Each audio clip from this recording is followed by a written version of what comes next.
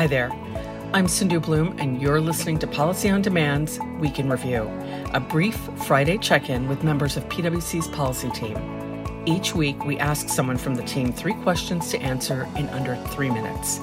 So, if you're as focused on policy as we are, you'll want to stick around for the answers.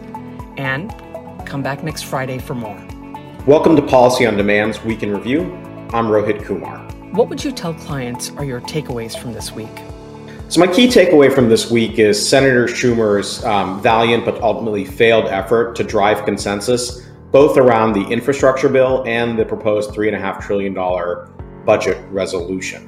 Infrastructure vote failed. That was not a huge surprise, but it's not actually dead. They will come back to that next week, and I think there is an overwhelming likelihood that they ultimately succeed in passing an infrastructure bill. On a budget resolution, there was no chance they were going to get consensus around a $3.5 trillion resolution this week. If they can get that done over the next couple of weeks, that would be an achievement for the majority leader. Which question related to policy did you get asked the most, and how did you respond? So the question I got asked most this week was about that $3.5 trillion budget resolution. When will it pass? And when it passes, what will it tell us? And what I had to remind clients of is a budget resolution just gives us net numbers. So for example, if the Finance Committee is instructed to net raise $1 trillion of revenue, that doesn't mean we're looking at $1 trillion of tax increases. We're looking at more than that, because we well know that there's going to be an effort to extend some of the family preferences, child tax credit, dependent care credit, things like that, clean energy incentives. That will add to the gross cost of the tax title. And so if your instruction is like a net $1 trillion of tax increases, the gross around the tax increases is probably, certainly higher, could be as much as 1.5 to cover, hypothetically, $500 billion of additional tax incentives that are extended. Where should companies focus their attention in the coming week? So I would be looking forward to 2 things, and really it's just a redux of this week. Do they succeed on Monday with a cloture vote on proceeding to the infrastructure bill? I expect that they ultimately will. And how does that proceed throughout the week?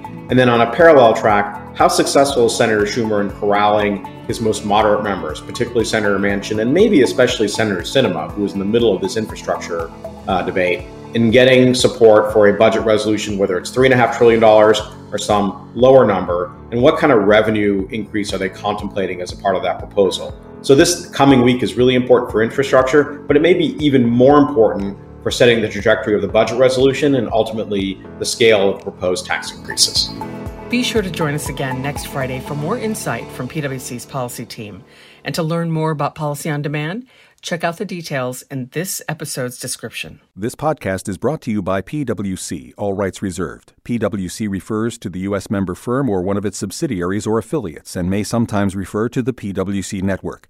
Each member firm is a separate legal entity. Please see www.pwc.com/structure for further details.